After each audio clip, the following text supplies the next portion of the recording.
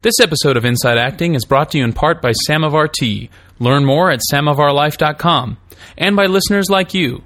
To find out more and make a donation, please visit InsideActingPodcast.com.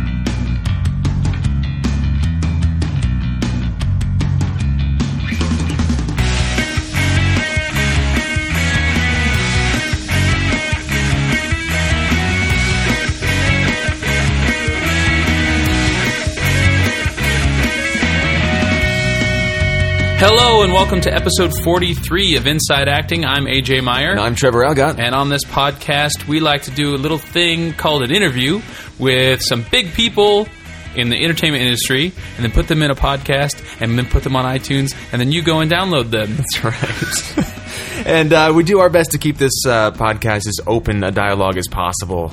We're just two dudes with a podcast. We don't know everything, and we try not to pretend to know everything. So if you guys listen to something and you want to chime in, or just have your voice in the podcast, get in touch with us. There's a million ways to do it, but you can start by going to our website, InsideActingPodcast.com. And we've actually got a couple of emails and a voicemail on today's episode from a couple of listeners, as well as an interview with Mariana Palka, who is an actor, writer, director, producer, another multi-hyphenate. She makes her living doing all this stuff, so stick around for an interview with her.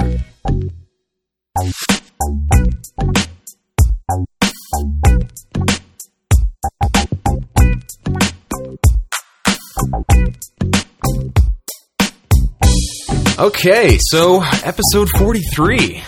We've been at this now for a year and, 3-4 months? Yeah, something like that. And literally we would not still be going without the help of our listeners. I know we say this every episode, but we have you guys to thank for not only keeping our motivation going with the podcast, but also keeping us literally equipped to do the podcast. Sure. And it's been a while since we've had a shout out and really thanked some of the people that have donated to the podcast. But we've got a couple people that we wanted to just express a little bit of gratitude to for recently donating, whether it was a subscription or a lump sum donation. We used to do this at the top of every episode, and we also want to get to your questions and your emails and your voicemails. So we haven't done it in a while, and it's because we felt, kind of crunched for time. We don't want the podcast to kind of go on for forever. An hour is the maximum that we wanted to get to. So we just wanted to take some time right now, just slow down, take a breather, and really kind of, thank these listeners that have been supporting us financially as well as with their listenership. So do you have a list? I have a list in front of me, actually. We have the same list, I believe. So Stefan Fuller, who was on the podcast last time, right, with his voicemail, he sent in a very generous donation. Our old buddy Ben Whitehair, who's been with us almost since the beginning. I feel like, I don't know, he's just about. Yeah. He's been around since the beginning, and he's been on the podcast, so he has this sort of. And he's been so great about spreading the word, and he organizes the actors tweet up every few weeks. Every 6 weeks, I think they get together. I think the website is laactortweetup.com, and if not, we'll put it on the on our website. Yeah. So go check that out. It's a cool thing. I've been a couple of times. Trev, you haven't? I have yet to go, but it's on my calendar to go in March. So we're gonna have an IAP presence there. Yes, we are. We're both going in March. So come check it out, and you guys can meet us.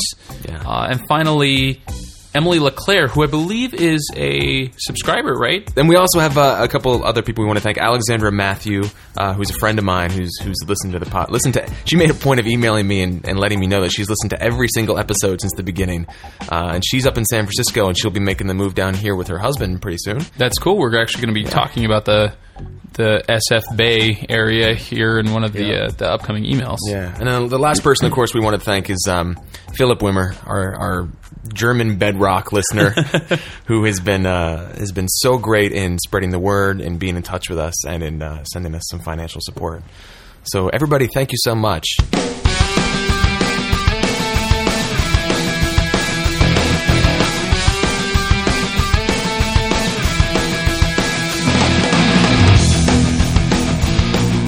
So, it's been a few weeks, man. What's new with you? What is new? Well, it's pilot season here in Los Angeles. You know, actually, I want to stop you for a second, talk about that for a minute, because I feel like pilot season is less of a season now and more just like a slight bump in audition activity. I feel like 6 years ago, pilot season was an actual thing. Now I just feel like there's a little, maybe like 20% more auditions around now. But well, I never noticed it before, and maybe that was just because like my representation wasn't in order, and I wasn't really like firing on all cylinders, as it were, during this time. Mm-hmm. So it just kind of like I never even noticed. I'm like, pilot. What is pilot season? I'm not going out for any pilots. I've gone out for 2 this season so far, which is amazing. I'm totally grateful for that. And I was at my place of business, and this woman came in with her 2 daughters, and she said, we're in town from Cincinnati, and we're in town because it's pilot season, and one of the 2 daughters is an actress. A young actress, and she's been on, I think, some Nickelodeon shows, maybe some Disney shows, that kind of thing, and gone out for independent films. She was a singer, tap dancer, that kind of thing. It was very strange having this conversation because I was like, oh, wait, pilot season is still a thing? Like, people, come to Los Angeles for pilot season, and they just live here for a month or 2. Live here for a couple months and then head back to wherever they're coming from. Which is an interesting conversation in itself. I mean, how effective is that? Right. Does that work? I don't know. I have no idea. I mean, for them to take the time and the money and the effort to do that, it must generate some kind of something for them. Apparently, she had gone out for a couple of commercials and something. And the mother also said that things were really slow this season, she said. So they must have multiple years worth of experience. Otherwise, she wouldn't have said something like that. Yeah. So it's just really interesting. The ones that I've gone out on, I don't really have any like sort of learns to take away from them, because as I've said multiple times in the podcast, I only want to talk about an audition on here if I actually learned something I feel is, worth sharing with our listeners. I think the thing that I learned from the 2 that I've gone on, well, one of them I know for a fact is nothing's happening with it. I heard through the grapevine, a friend of the casting director, that it's not even, they're not moving forward with the pilot at all. So oh, really? I don't have to feel bad about not getting a call back because they're not doing anything with it. Ixnay on the Islet Bay. Yes. And then the second one that I went on was for, I think it was ABC. And I walked into the room where they were holding auditions, and there was this waiting room, and then there was all these different offices. It was like this office building, and each office was a casting office. And there were dozens of actors in this waiting room, and we're all sitting around, and there was multiple sign-up sheets. And it was literally like the pilot audition room. Oh, and God, that sounds like a bad actor book. Right, it's funny, right? Or like one of those websites that pops up that purports to have like the system. Right, this is the pilot audition room. This is how you book it. $57. Right. PayPal accepted. Write a check. Yeah. And so I was like, wait a second. How many pilots are being cast in this room? How many pilots are being cast by ABC? And then how many pilots are being cast, period, across the industry right now? There was at least 5 going on in that one room. I mean, there was the waiting room, and then there was the individual casting offices. Wow. But I was like, wait a second. This is what pilot season is. This is what people always talk about. Is like they're literally starting. I mean, obviously you sort of know this logically, but being there and seeing it was completely different. You know logically that pilot season means like they are casting new shows for the new season, or they've created new shows, or they're trying to create new shows for the new season, and hopefully those shows will take off and be successful. But being there and seeing it was way different. I don't know why. I can't explain why. You know what it did? It intimidated me less, to be honest. Like, you'd think that room, like, oh man, I'm really intimidated. I'm out on a pilot audition. This is really intimidating. But I looked around the room and I was like, there's a lot of jobs. That's a great realization to come to. There's a lot of jobs out there. Yeah. Because for the longest time, I've been like, man, there's not a lot of jobs. There's not, and actors are like out of work, and there's so many actors fighting over, these handful of jobs. And yes, that's still true. But you know what? I didn't see a single person in that waiting room that I recognized. Not one. There were dozens of actors in there. So people are still looking for fresh talent. People are still bringing in unknowns. And there are a lot of jobs out there for a lot of different actors. That's really powerful because I think a lot of actors come from a scarcity mindset. And I've been reading this book called Maximum Achievement by Brian Tracy. And I've become really conscious of your mindset and how it creates the world around you, how you subconsciously create everything in your life. And I think a lot of actors come from a place where it's like the story they tell themselves, to take a page out of the Bjorn Johnson interview, right, is a story of scarcity. It's right. that I've got to struggle. There aren't a lot of gigs. It's a really tough fight to get into the right rooms. Over and over and over again. Eventually, you kind of fuse those synapses. See what I've been learning? You fuse those synapses, and it just becomes habit to think that way. And so it's having an experience like that where it's tied to kind of an emotional level too is pretty powerful. Yeah, and that's what I meant by like seeing it. Yeah. 'Cause it's different than like people talking about, pilot season. Yeah. What? Yeah. What is that? I don't know what that is. Exactly. Pilots. And you think anybody who does like webisodes or internet anything is concerned about when a pilot season is? Mm-hmm. Nobody cares. Yeah. The internet is continuous. And that's why it seems to be happening less and less, because that's the kind of direction that the industry is going. Right. I mean, the internet is becoming it's getting close to being on a level playing field with television. Oh, definitely. I mean, I think in a few years, it's going to be like there's the internet and there's a television, and it'll be normal for people not to have a TV and just to watch everything on their computer. Yeah, it's already becoming that way. I know a lot of people that are that way. And then there's the technology like Google TV and Apple TV where people are trying to fuse the two. Yeah. And sort of get in on that early so they can monetize it as much as possible.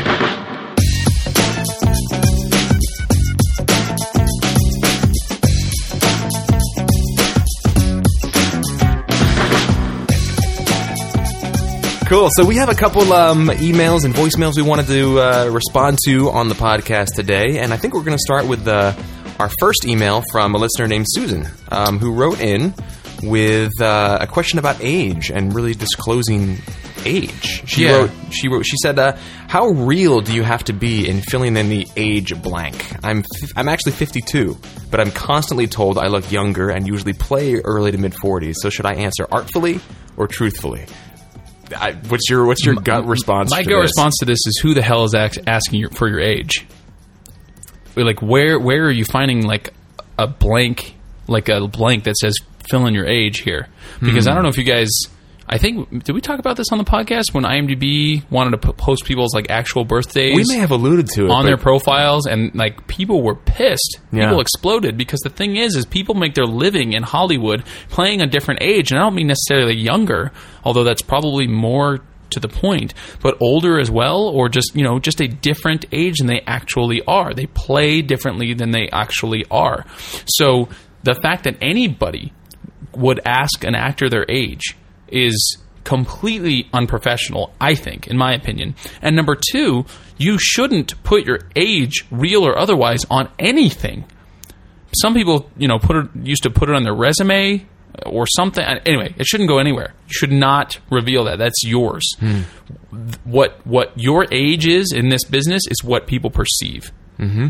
And so then that brings me to the second part of my answer, which is, Susan, if somebody's forcing you, like holding a gun to your head, to put something in the age blank, put what you play, but there's a caveat to that. Just make sure that it's as accurate as can be. So take a type workshop like Mark Atterbury's type workshop, or get a lot of opinions from a lot of people who don't know you and don't know your personality based on looks and looks alone, what age you play. That's my response to that. Wow. Did you premeditate that response? Well, that was pretty succinct.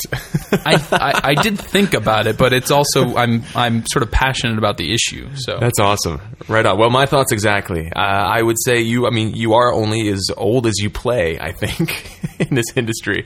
That's right. So if they're asking for your age, I think it's okay to answer artfully, to put it in her words, rather than truthfully, unless they seem like the kind of people that asked for your real age and seem like it wouldn't matter. I don't know. I mean, you got to walk that line carefully, but why does it matter? How old do they think you are is really the question.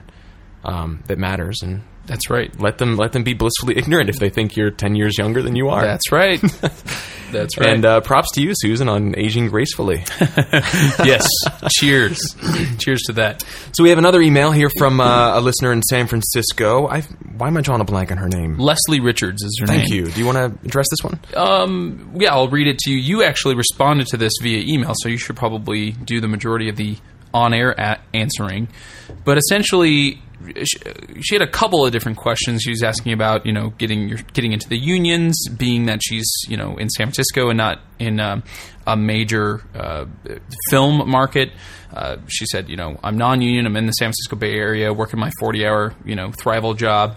And she says, it seems like the big opportunities for big-budget films are elsewhere. She doesn't say this, but I'm assuming she means, Los Angeles. Mm-hmm.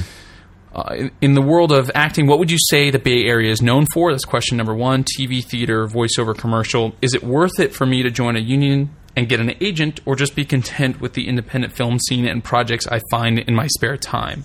So it's interesting because it kind of incorporates a lot of different discussions that we've had on the podcast before, and I know you answered by talking about self-producing, but she's also asking not only about independent films, but also about the unions and getting an agent, and then also about her market, specifically meaning San Francisco. Yeah. And I think in your response you said, you're a little bit ignorant about the San Francisco market, but you answered the other parts of her question. Mm-hmm. And I would say, just to kind of fill in that gap, that San Francisco, to me, in my opinion, is known for theater and dance. Yeah. So, I mean, I don't know. What do you think? I don't know much about San Francisco, but I think what this comes down to, and we actually addressed a question like this several months ago, maybe even a year ago, a very similar question on the podcast. And I think what it comes down to is, what do you want? What do you envision your career to be? If you envision your career being, quote unquote, content with working on independent films and things like that, then great. Then hang out in San Francisco or wherever you are, if that's what you want. But I think a lot of people, and I'm guilty of this as well, don't actually take the time to sit down and think about what they want. See all the Brian Tracy coming out of me right now? It's just knocking around in my head. Is this from the book as well? Oh yeah. All these self-help books talk about that, and I think that's really important. So she seems to be asking, what should she do? And I think it really depends on her goals. You've got to take into consideration things like jobs and family and friends and financial concerns and things like that. Can you afford to live in Los Angeles? Can you afford to live in New York? Things like that. And of course you can if you want to. But my answer was basically, find, what do you want? If you want to work in film and television, you've got to be in Los Angeles or New York, preferably Los Angeles. Mm-hmm. And then self-produce. I think that's really all it comes down to. That's it. The end. The end. Cool. So thank you for writing in, Leslie, and thank you for writing in, Susan. We also have a voicemail we wanted to respond to from a listener named Don, who called in from the I-5 South, driving down to Los Angeles. From Portland in what he refers to as a big-ass truck. So here's Don's question. Hey, guys. This is Don Colliver calling you from the I-5 southbound, driving a big-ass truck down from Portland, Oregon, making a move to do this thing. And a lot of it has to do with your podcast, so thank you. Also, Bonnie Gillespie's book, which is amazing, and I can't recommend it enough. Self-management for actors. Background, I'm a improv performer up there as well as a commercial actor. And thanks to you guys and Bonnie's book, I went ahead and self-produced a short, got myself SAG eligible, and a bunch of my friends, and it was incredibly easy. I can't recommend it enough. That sounds amazing. Other actors. I have 2 questions. Basically made him and a bunch of his friends SAG. The first one, that way you can cut it however you want. I'm jealous when I hear people talk about their MFA and how they have all this extensive classical acting training, which I don't. I've kind of been training with the Better Meisner teachers in Portland, and I'm looking at LA teachers, and there's, of course, no end to ways to write a check as an actor. Craft course to take somewhere without going back and getting my master's. Just back to breaking down plays, work, and given circumstances, Stanislavski, and all the branches from that. as opposed to just jumping into the flavor of the month hot teacher or something like that. So thanks very much, guys. The podcast is awesome. Very much appreciated. I'm at Mark Gant. I'm working my way through. But I'll see you soon. Talk to you later. Thanks. Bye. Awesome. Well, thanks for Mark Gant and working his way through. He's got a long drive ahead of him. Well, thanks for calling in, Don. There's actually, I wanted to quickly respond to when he said he self-produced and basically got him and a couple of his friends into SAG by self-producing. David, so amazing. It's awesome. And David Lawrence has an article that he wrote on a website he created called Acting Answers. I think it's actinganswers.com. And he has a whole article he wrote about how to Taft-Hartley yourself using a web series or some sort of short film or whatever. Right. And I have to find the link. I have to read that article first of all, and then I have to find the link, and I'll post it on our website because that's a great solution for getting into SAG. Now, on that note, SAG and AFTRA are going to merge at some point in the near future, probably in the next 12 months. I don't know what's going to happen with that. I'm AFTRA, but I'm SAG eligible right now. So I'm kind of personally holding off on paying my $2,400 or whatever it is to SAG right now because I want to actually. I want to see what happens with the merger. But interesting that there is that ability now for actors to be able to get themselves into the unions by creating their own work. Yet another reason to just get out there and be a filmmaker as well as an actor. Right. It's kind of an awesome reward for good hard work. You know, because it's not going to be easy to self-produce something. Like we're not saying that's going to be easy. It might be easy to get to Taft-Hartley yourself and get into SAG afterwards. You know. Maybe. I don't know. Neither one of us have ever done it. But what's not going to be easy is actually doing the self-producing and putting together a production. You know, that's not going to be easy. So it's not like this is a shortcut by any means, but it is a path. Yeah, there's a million different paths. And you know what's cool is that the more we learn about this stuff, the more I think, God, well, you know, NBC and the Weinstein, I think. Weinstein Company, all these big production companies, they all started with a couple dudes or a couple girls or a couple dudes and girls that just decided to make something. You know, that's how they all started. We look at them as these huge entities now, you know, but it all started with somebody saying like, hey man, you want to shoot something? I got this cool script. You know, you got a camera? Sure. Cool, let's do it. And they kind of grew from there. And so, I mean, there's nothing out there that's so big or complicated that you can't start the process yourself. I don't know. It's just a little aha moment that I had. I like thinking of it that way. Yeah, it's kind of cool. We should probably answer Ron's question. We should. So the crux of his question was, I think, more or less about acting coaches, yeah? Yeah, acting coaching, acting classes. How do you find the right one? Do we have any recommendations? You know, I love that he said, how did he say, there's no end to the ways in which an actor can write a check? Yeah. I thought that was brilliant. Yeah, well put. Well put, well said. I don't know, do you have any specific reactions to this? Mine was just, you know, like... different acting teachers speak differently to different people. It's like we can't just say like, oh, you need to go to this person because like they're amazing and they're gonna help you do amazing work. That might not be true for you, even if it's true for me. Yeah. So I think one of the best things you could do is probably figure out if there's a way to audit a class. I mean, if the acting coach or acting teacher is not self-conscious, they'll probably be willing to let you sit in on a class and see if you jibe with the way that they talk. You know? I would say if they don't let you audit, that's a red flag. Sure. I mean, the classes are expensive. Yeah. You know? And you don't want to just like throw down hundreds of dollars on something if you don't know that the acting coach or class or whatever is going to speak to you. Yeah. You know? It's all interpretation and it's all subjective. So you have to find somebody who speaks your art language. Yeah, for sure. You know, the way that you approach the work. People's approach to the work is all different. That's why it's always kind of scary when we get questions into the podcast about the craft of acting. Because then we go, this is what works for us, but it may not be, you know, it may not work for you.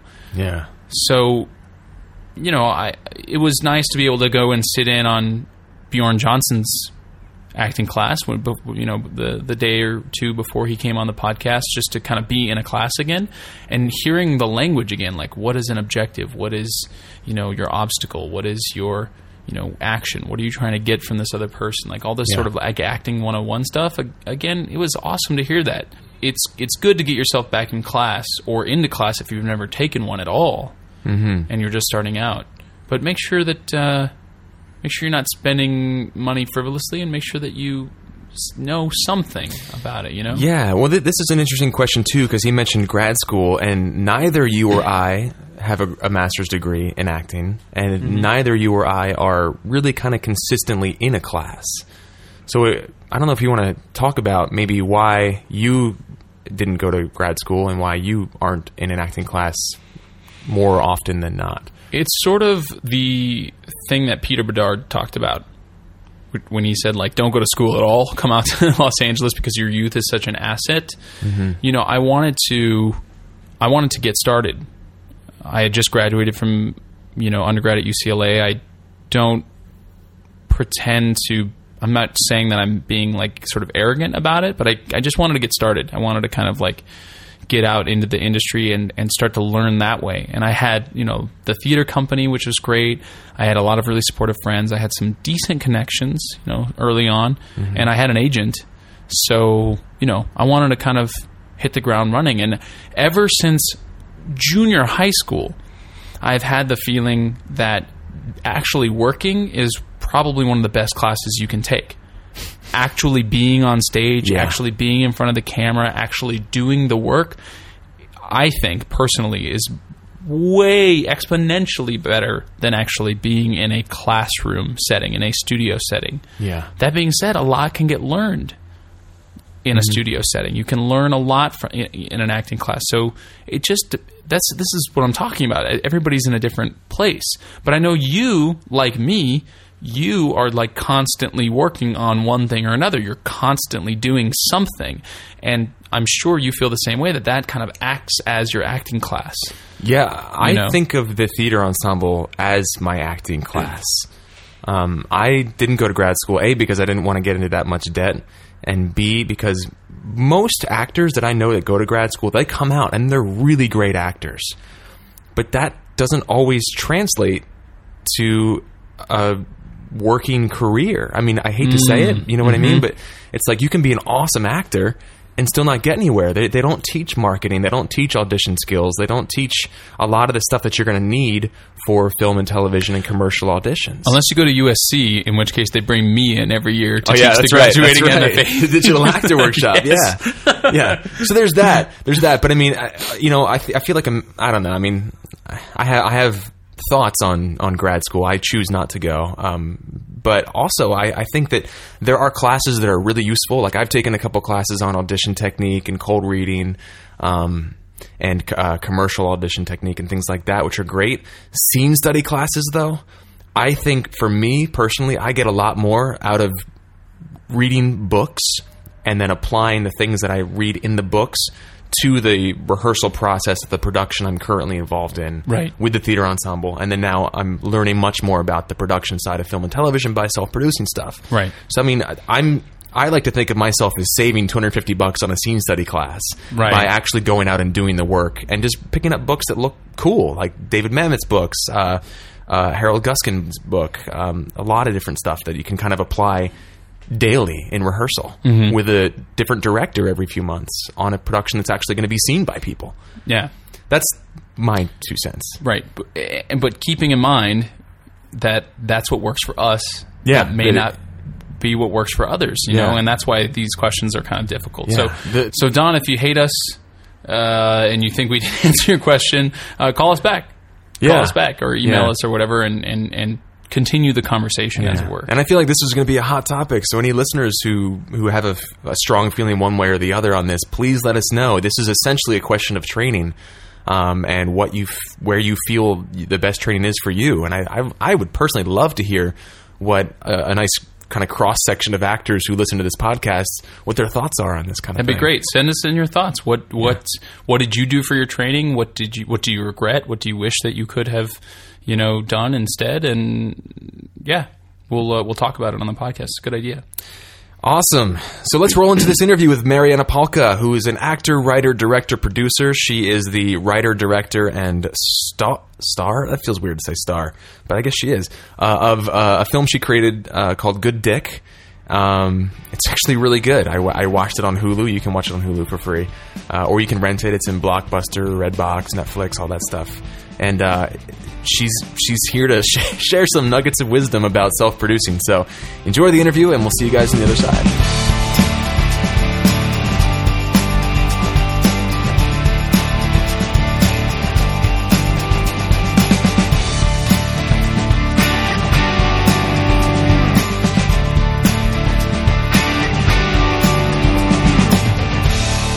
Okay, guys, welcome back.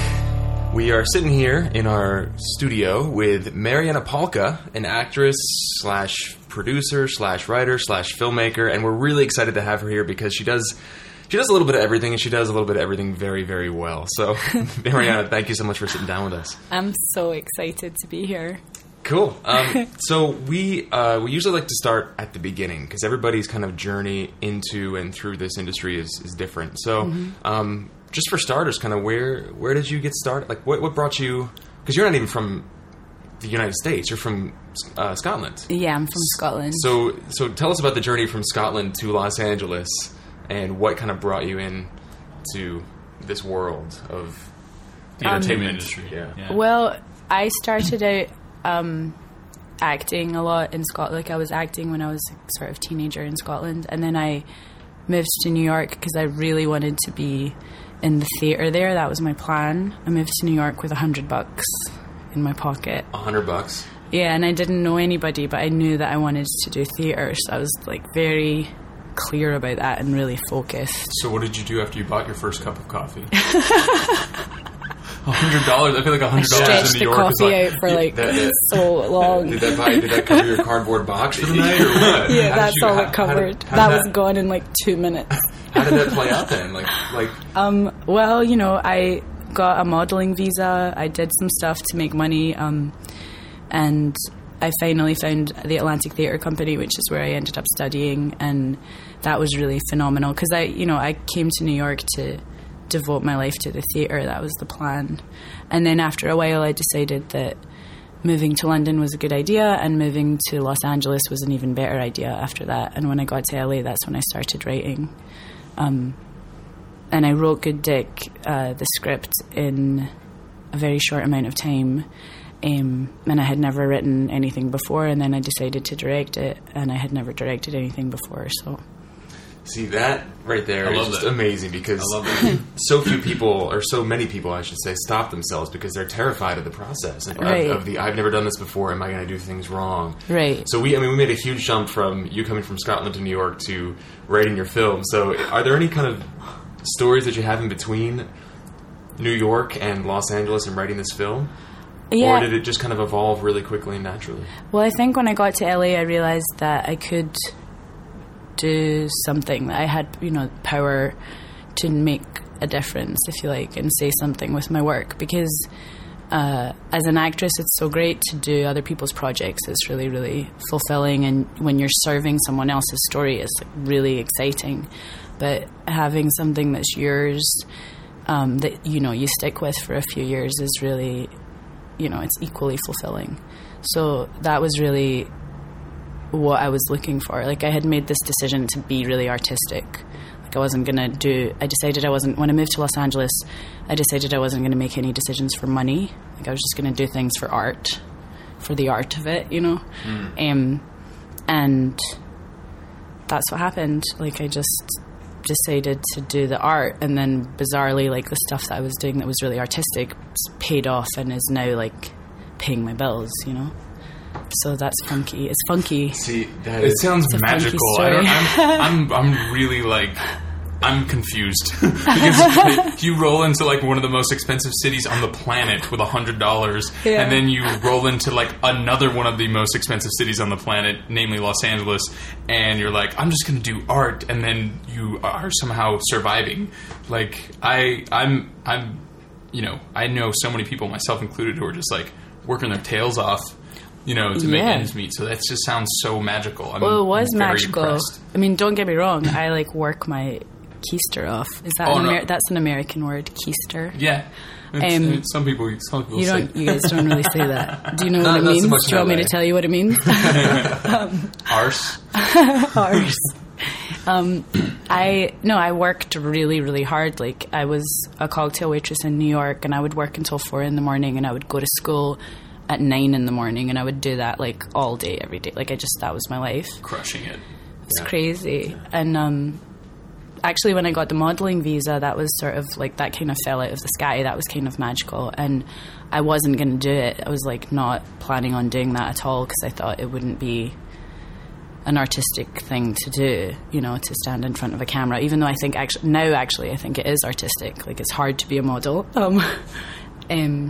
But yeah, I think that if you work really, really hard, then you can achieve anything. And that's, essentially the American dream, right? Like, you get it done. Yeah. How long have you been in LA now? Oh my God. I think I've been in LA for 6.5 years-ish. Oh, okay, wow. So Yeah, so good a chunk while. of time. And the feature film, for those of our listeners that don't know or maybe haven't heard of it, the feature film Good Dick that you wrote, Yep. I guess you wrote that and then you produced it. You filmed and then produced it. Mm-hmm. What was it, 2008, 2009? 2006 it was shot. Oh, really? And then it was cut 2007, and then it went to Sundance in 2008. That's And it amazing. came out in the cinemas in 2008. That's amazing. So this was the first feature film script that you had written, and I remember when I read the interview on Jocelyn Town's upcoming films website. Yes. That's a whole story that we'll tell later. But I read the interview, and you said that you had read this statistic about women that really kind of troubled you, and you just felt compelled to write a script about it. Can you tell us about that a little bit? Yeah, it drove me nuts, actually, that statistic. I read a statistic that 1 in 3 women are sexually abused before the age of 16. And I couldn't believe that, and I was really annoyed by it. And I was thinking about filmmakers who I really admire, like Ken Loach or Peter Mullen, who really focus on an issue when they make a film. Like, they're really trying to help people, like help a group of people or enfranchise a group of people.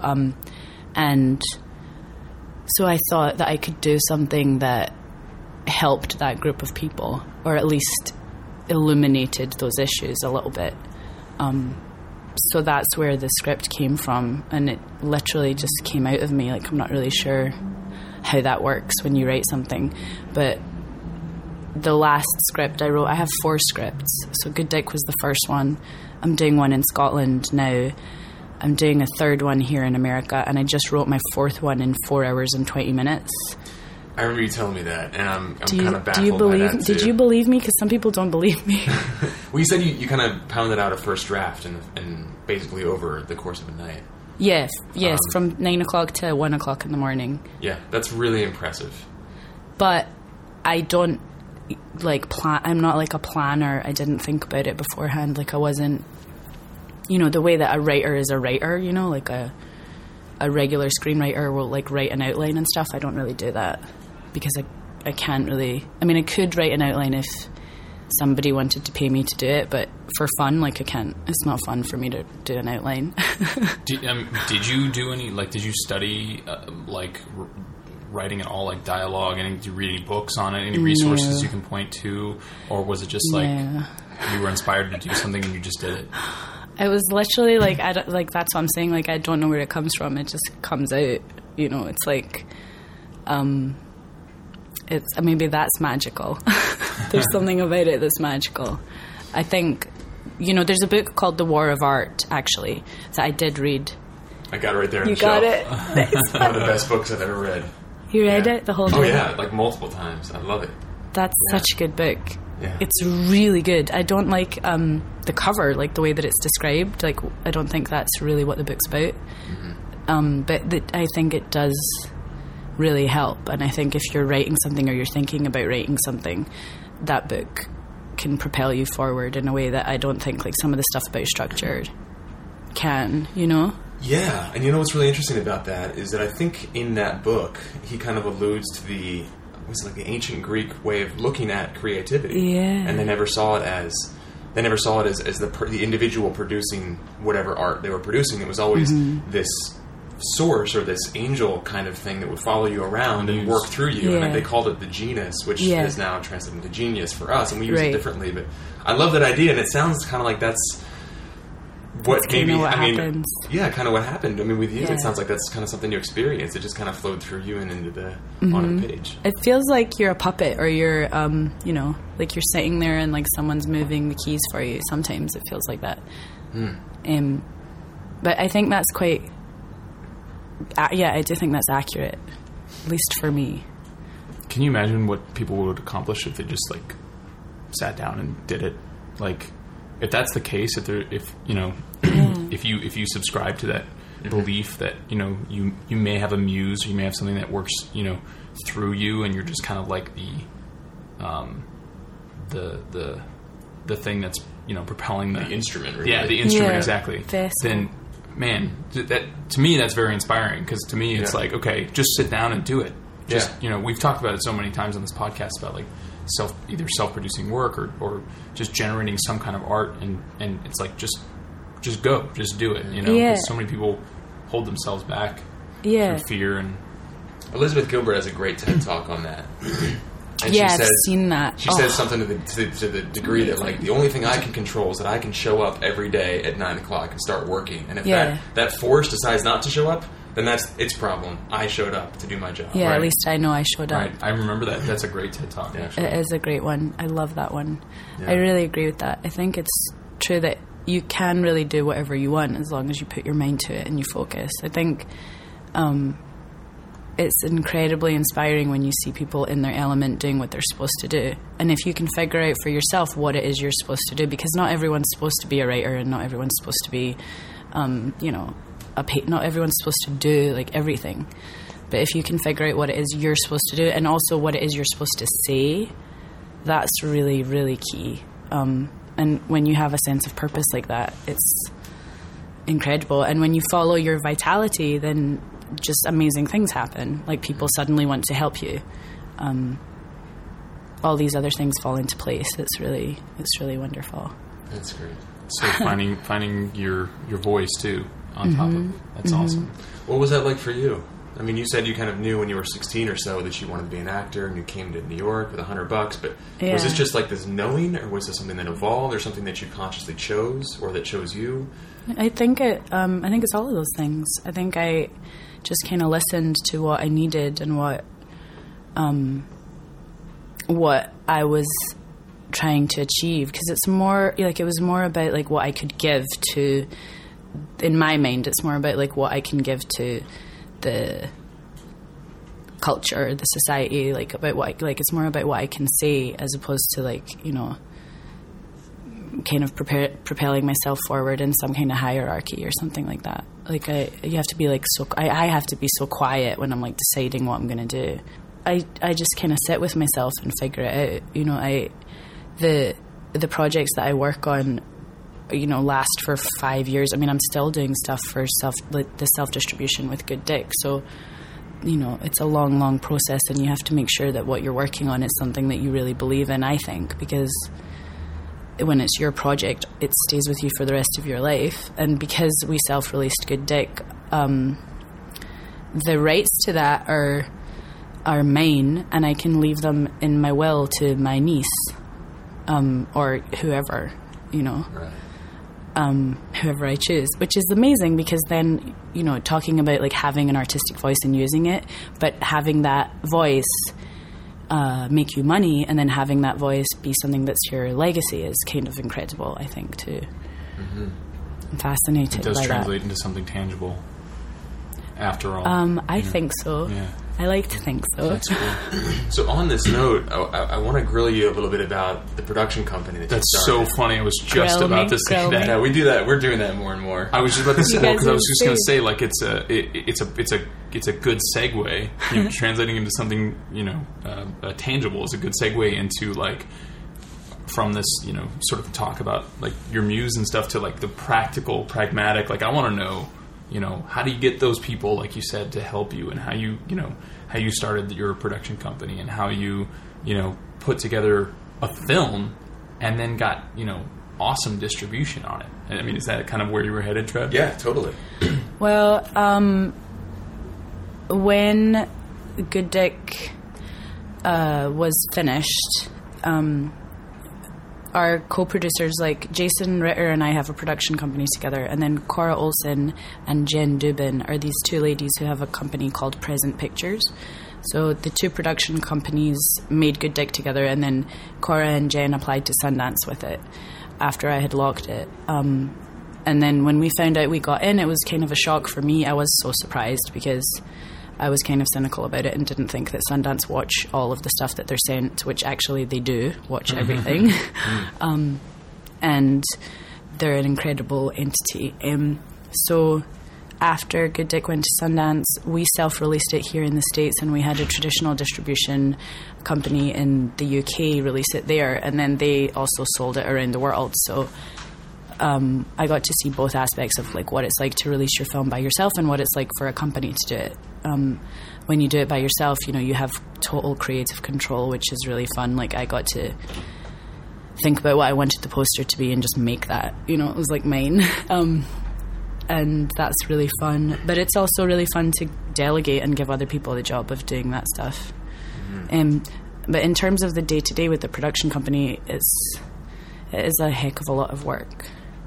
Yeah. It's the other side of the brain. It's very technical. There's lots of deals to be made. There's lots of numbers to figure out. There's lots of stuff to talk about on the phone all the time. Like, I'm forever on conference calls or talking to Scotland on Skype, or, you know, I'm doing this other film in Scotland right now, so there's a lot of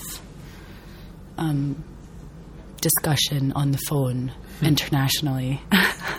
And then when I'm in Scotland and I'm working there, I have to be talking to America.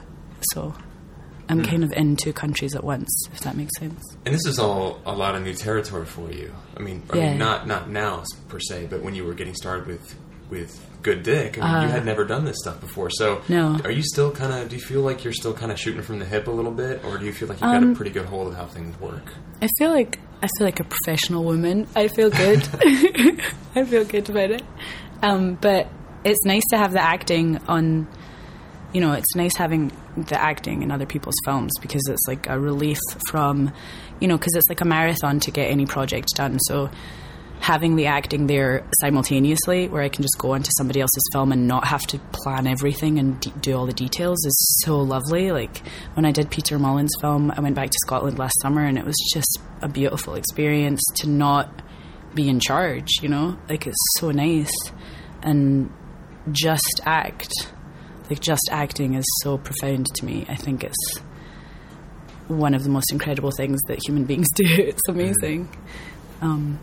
So that was really, really fun. And I think that's a nice balance. And obviously, it's not for everyone. Like, some people hate the idea of having a production company, because it is kind of like a tech-heavy job, you know? Yeah.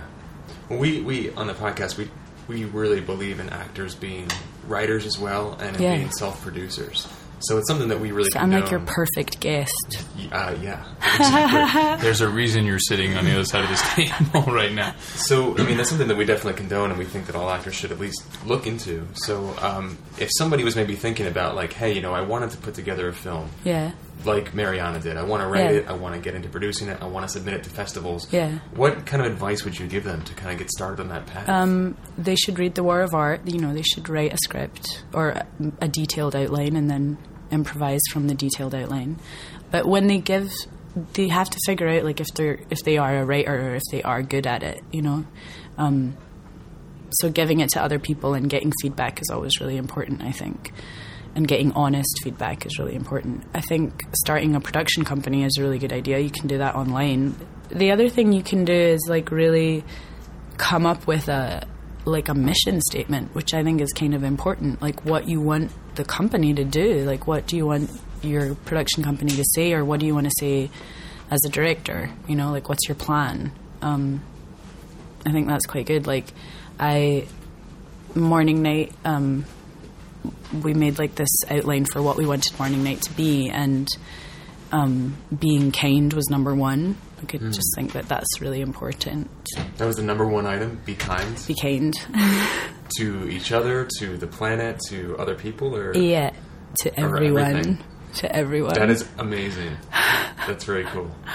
That was number one. And then there were all these other specifics. But I think that's really fun to do, as well as, the other technical stuff.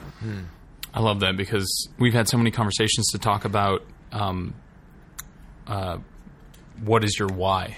What is your why? Okay, with the that's podcast cool. or with, other projects, like to make sure that you understand, why it is you're doing what you're doing, because that is ultimately the most important thing. And if you know what your why is, then that speaks to your morals, your ethics, business practices, and also with regards to what your voice is and what it is, like you said, what it is you want to say with that company or with that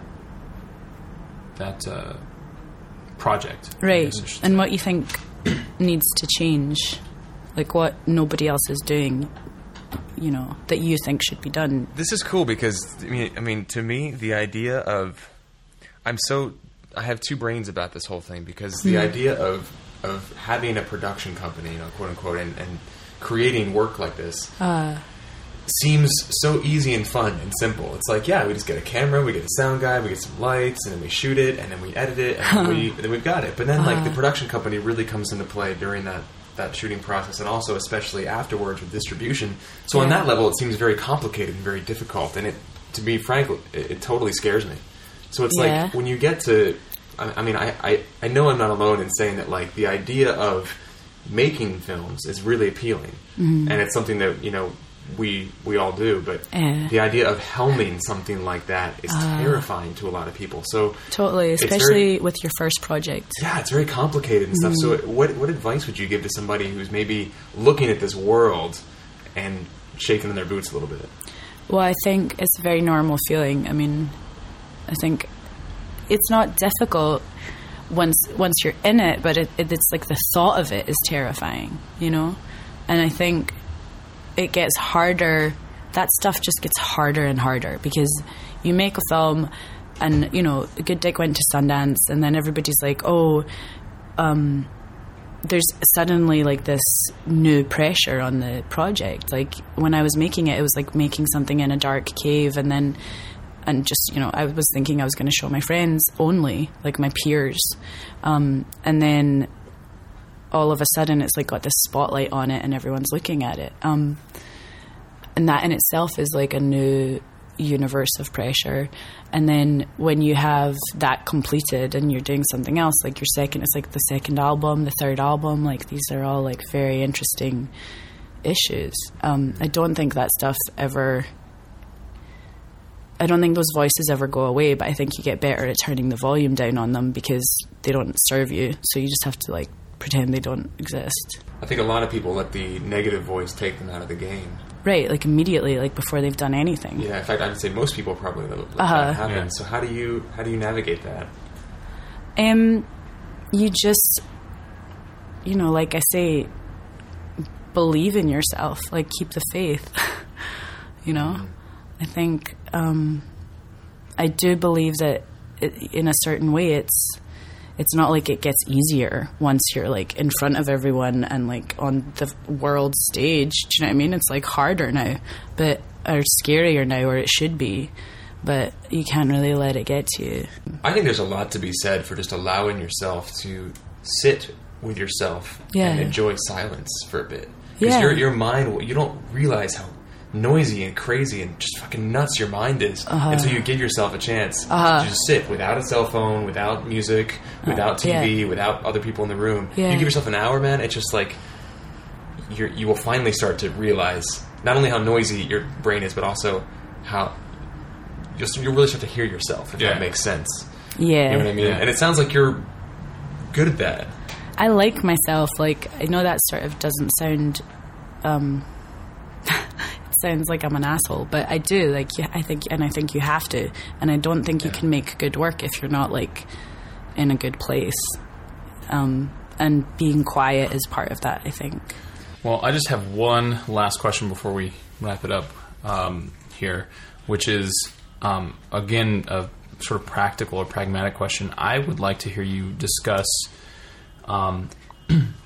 because of the sort of democratization of distribution, thanks to the internet, with film and that sort of thing, your film, Good Dick, I mean, have we plugged it yet? You can go and watch it on Hulu for free.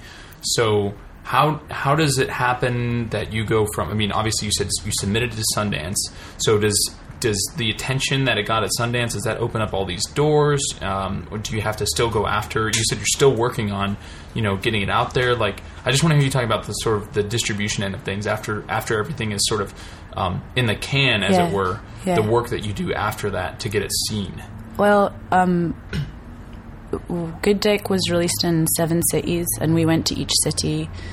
We raised an additional amount of money once we'd gone to Sundance. We raised an additional amount of money to self-distribute it because it costs money to do it. So we hired a theatre booker and we hired a PR company, which is what distribution companies do. They hire a theatre booker and they hire a PR company, and you pay them by the month. So you can, employ them for as long as you like. I think we employed them for 3 months to do the theatrical release. So we got all this press in every city that we went to, and we travelled with the film because Jason and I adored the movie and we were in it, and it was kind of like exciting because we didn't have to sit, like the writer, director, actress was the same person, so it wasn't like we were shipping all these people out. Like, it was cheaper because I was one person. And so then after the theatrical release and that press is really the stuff that you need to sell the film to a DVD company, or to cable. Like if you have press from the theatrical release, you're not going to make like loads and loads of money on the theatrical release right now, at this point, but that kind of brings up your DVD, the price of your DVD. Gotcha. So that's why we did it, basically, and also because it was really fun. And then we got a regular DVD deal, a traditional DVD deal we did with a company called Phase 4, and they got it in Blockbuster and Walmart and everywhere, Redbox, all those places. And then we did a deal with Showtime, so they had it for 18 months, I believe. And so then we also did Time Warner. We did a deal with Time Warner, which is a video on demand deal. So like you can buy Good Dick on video on demand in 50 million homes. Doesn't mean that like 50 million people are going to buy it, but they could if they wanted to. Right.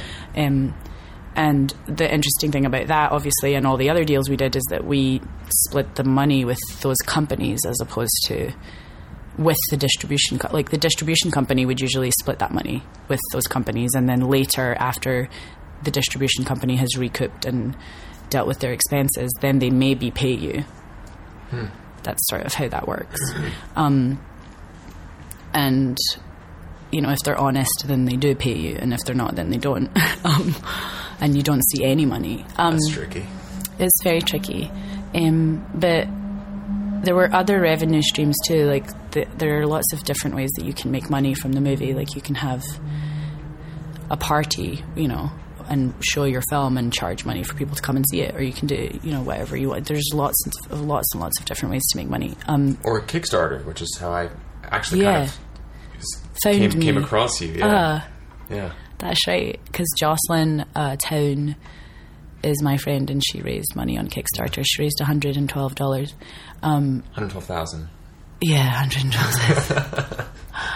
$112 would be like, she's making a movie that's a second long. That's a big difference. Yeah, it's a big difference. But yeah, she did that before she's made the film. She's raised like that money, which is really, really cool. And I actually think that when Good Dick was released, I thought, okay, the world has changed. The internet's taking over. Everyone's going to self-release everything. And then actually, I don't think that's the case. I think that some films are going to be bought and sold in a traditional manner, and that's very good. And other ones are going to self-release, and that's also very good. I mean, I think if you have a budget of over like 1.5 million, it doesn't really work, or 2 million. It doesn't really work to self-release. You can't do it unless you're like a huge company. But when you're just 4 people, like you have to really think about like what you're doing financially. So that's basically, does that answer your question? It's very Absolutely. boring. Yeah. I No, mean, not at all. so, No. It it's was like not boring at all. And I numbers. love that you sort of broke it down with the steps. Like first we did the theatrical release, then we went to DVD, then we went to this and this and this. Yeah. That was fantastic. No, I that was exactly what I was looking for, hoping for. Because when you're talking to those individual companies, they sometimes will be like, okay, we'll take a percentage of this or we'll take a percentage of that. Like they'll try and get percentages of other things that are not really theirs. And if you can just keep them, like if you can just do the DVD deal with the DVD guys and they can just take that DVD money and nothing else, that's what you want to do. You want to cut it up like a pizza so that you get money coming in and nobody else is taking bits of it. It's just the people who made the movie. Like it's just the distribution company. Right. Wow. That's awesome. That's sort of what the plan was. But thank God that this year at Sundance everything sold. It's like amazing. Yeah. I was going to say, I was reading Like about a lot independent film is back. of I'm so happy. 30 or so deals with major So studios. good. Yeah, which was like in 2008. I think there were 2. Wow. We came out with 2.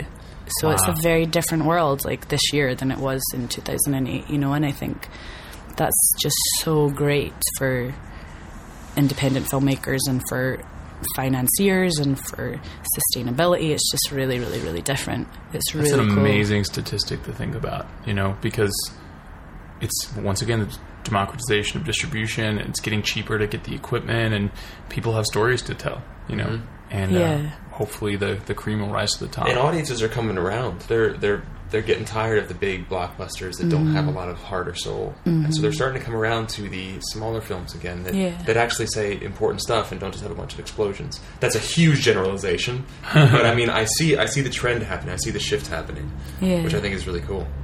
That's great. So we should wrap this up because we're just about out of time. But we have 2 questions that we like to ask every guest. Every guest. Do you feel like this career path chose you, or do you feel like you chose it? And you kind of answered that, but did you want to maybe... What did I expand on that a say? little bit? Did I say it chose me? You said You said it was both. I said it was both. Yeah. Yeah, I'll stick with that. Right on. And then the second question we like to ask is, if you could take all your experience producing, writing, acting, directing, distributing, all this stuff, and distill it down into one nugget of advice to give an actor or somebody who might be interested in self-producing some of their work, what would that nugget of advice be? Oh, wow. Oh, my gosh. If I say one thing... Yeah, if you had to bring just the top Wow. most important Wow. The most important thing? Yeah, that's so good. That's such a good question. I think it would just be keep the faith. That's all. Is that like cheesy? thing. No, that's awesome. It can't be cheesy if it's what you believe. I think it's so important. And I think be kind is wrapped up in that. Because you can't do anything. You can't do anything if you're bitter or, you know, frustrated or insecure. Like, you can't do anything from any of those places. You have to kind of figure out what it is you can give as opposed to what, like, other people can give to you. And also look people in the eye, by the way. Like, in Los Angeles, like, nobody looks you in the eye. It's a wee bit weird. Yeah. I don't know if people are, like, not comfortable with themselves or if they're, like, they feel like they've done something wrong in their life. But everywhere else in the world, like, people look at you and they're, you know, they hold your gaze. Well, Mariana, this has been awesome. Thank you so much. Thank you guys. You guys are brilliant. Thank you for taking the time to sit down with us. If people want to find out more about you, about Good Dick, Yeah. about Neds. your production company, about Neds, the film you're doing. Robert De Niro just bought it, by the way. Did I tell you that? I saw that. I got I get the Filmmaker magazine newsletter, and I saw that he picked it up. You saw it was in Filmmaker? Yeah, he bought it, which is so cool. So it's going to come to America, which I didn't think was ever going to happen. Anybody can find me so easily on Facebook and Twitter and all of those places. GoodDickTheFilm.com is the website for Good Dick. And GoodDick.com is something else. Don't go there. or go there, but go there in another moment. Go there and know what you're in for. Don't go there looking for Mariana. Yeah.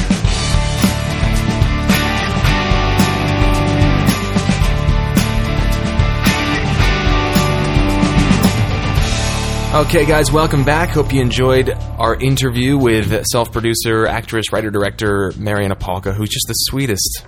She came over when we did shots of the vegetable juice she brought. It was awesome. Yeah. She had like this green, like, you know, get those green shakes with like, I feel like when you watch them make it, it's like they're making cattle food. Like, they're literally taking like grass. They're like cut. You go to one of these like juice bars, these like fancy like LA juice bar, even Jamba Juice. What am I talking about fancy? Like, you can go to a franchise and get this, and they're like taking scissors and like cutting grass by hand, and then shoving it into this thing that like grinds it up and it turns it into juice, and then you drink. It's like, why am I drinking grass right now? Yeah, but it was super good. It was really good. Yeah, yeah. So she brought over some of that, and we were like literally drinking them out of shot glasses.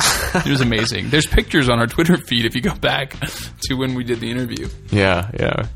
So she was great, and we were really grateful to have her on the podcast, and we got some awesome questions answered about self-producing, which we're really interested in ourselves. So this will be the section of the podcast where we talk about our picks of the week. Yeah. What is your pick of the week? My pick of the week, I'm going to make this quick.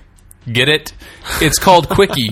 So the name, don't pay no attention. The name doesn't mean what you think it means. It's not Quickie the way it's usually spelled. Yeah, that was my initial reaction. I was like, Quickie.com. Okay. Yeah. I'm sending you to a porn website, everyone. No, Quickie. Q and then Wiki, as in Wikipedia. QWIKI.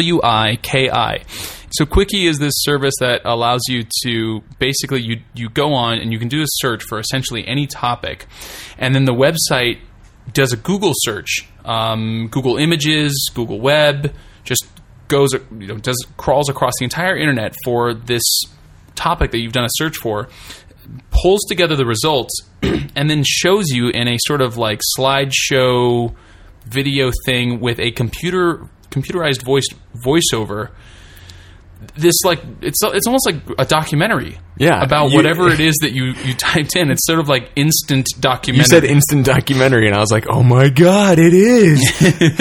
It totally is. So if you type in like Trevor's pick of the week, which I won't give away, you type in the pick of the week, and all of a sudden it just like started talking about this information. Just pictures were coming up, and it was just saying like, this was formed in the year, like, it's, anyway, just try it out. It's pretty cool. I like it. I'm sure the service will continue to get better, but to me, when I use this service, it feels like I'm in the future, and that's enough for me to use it. That's awesome. Yeah, it's very cool. It's very cool.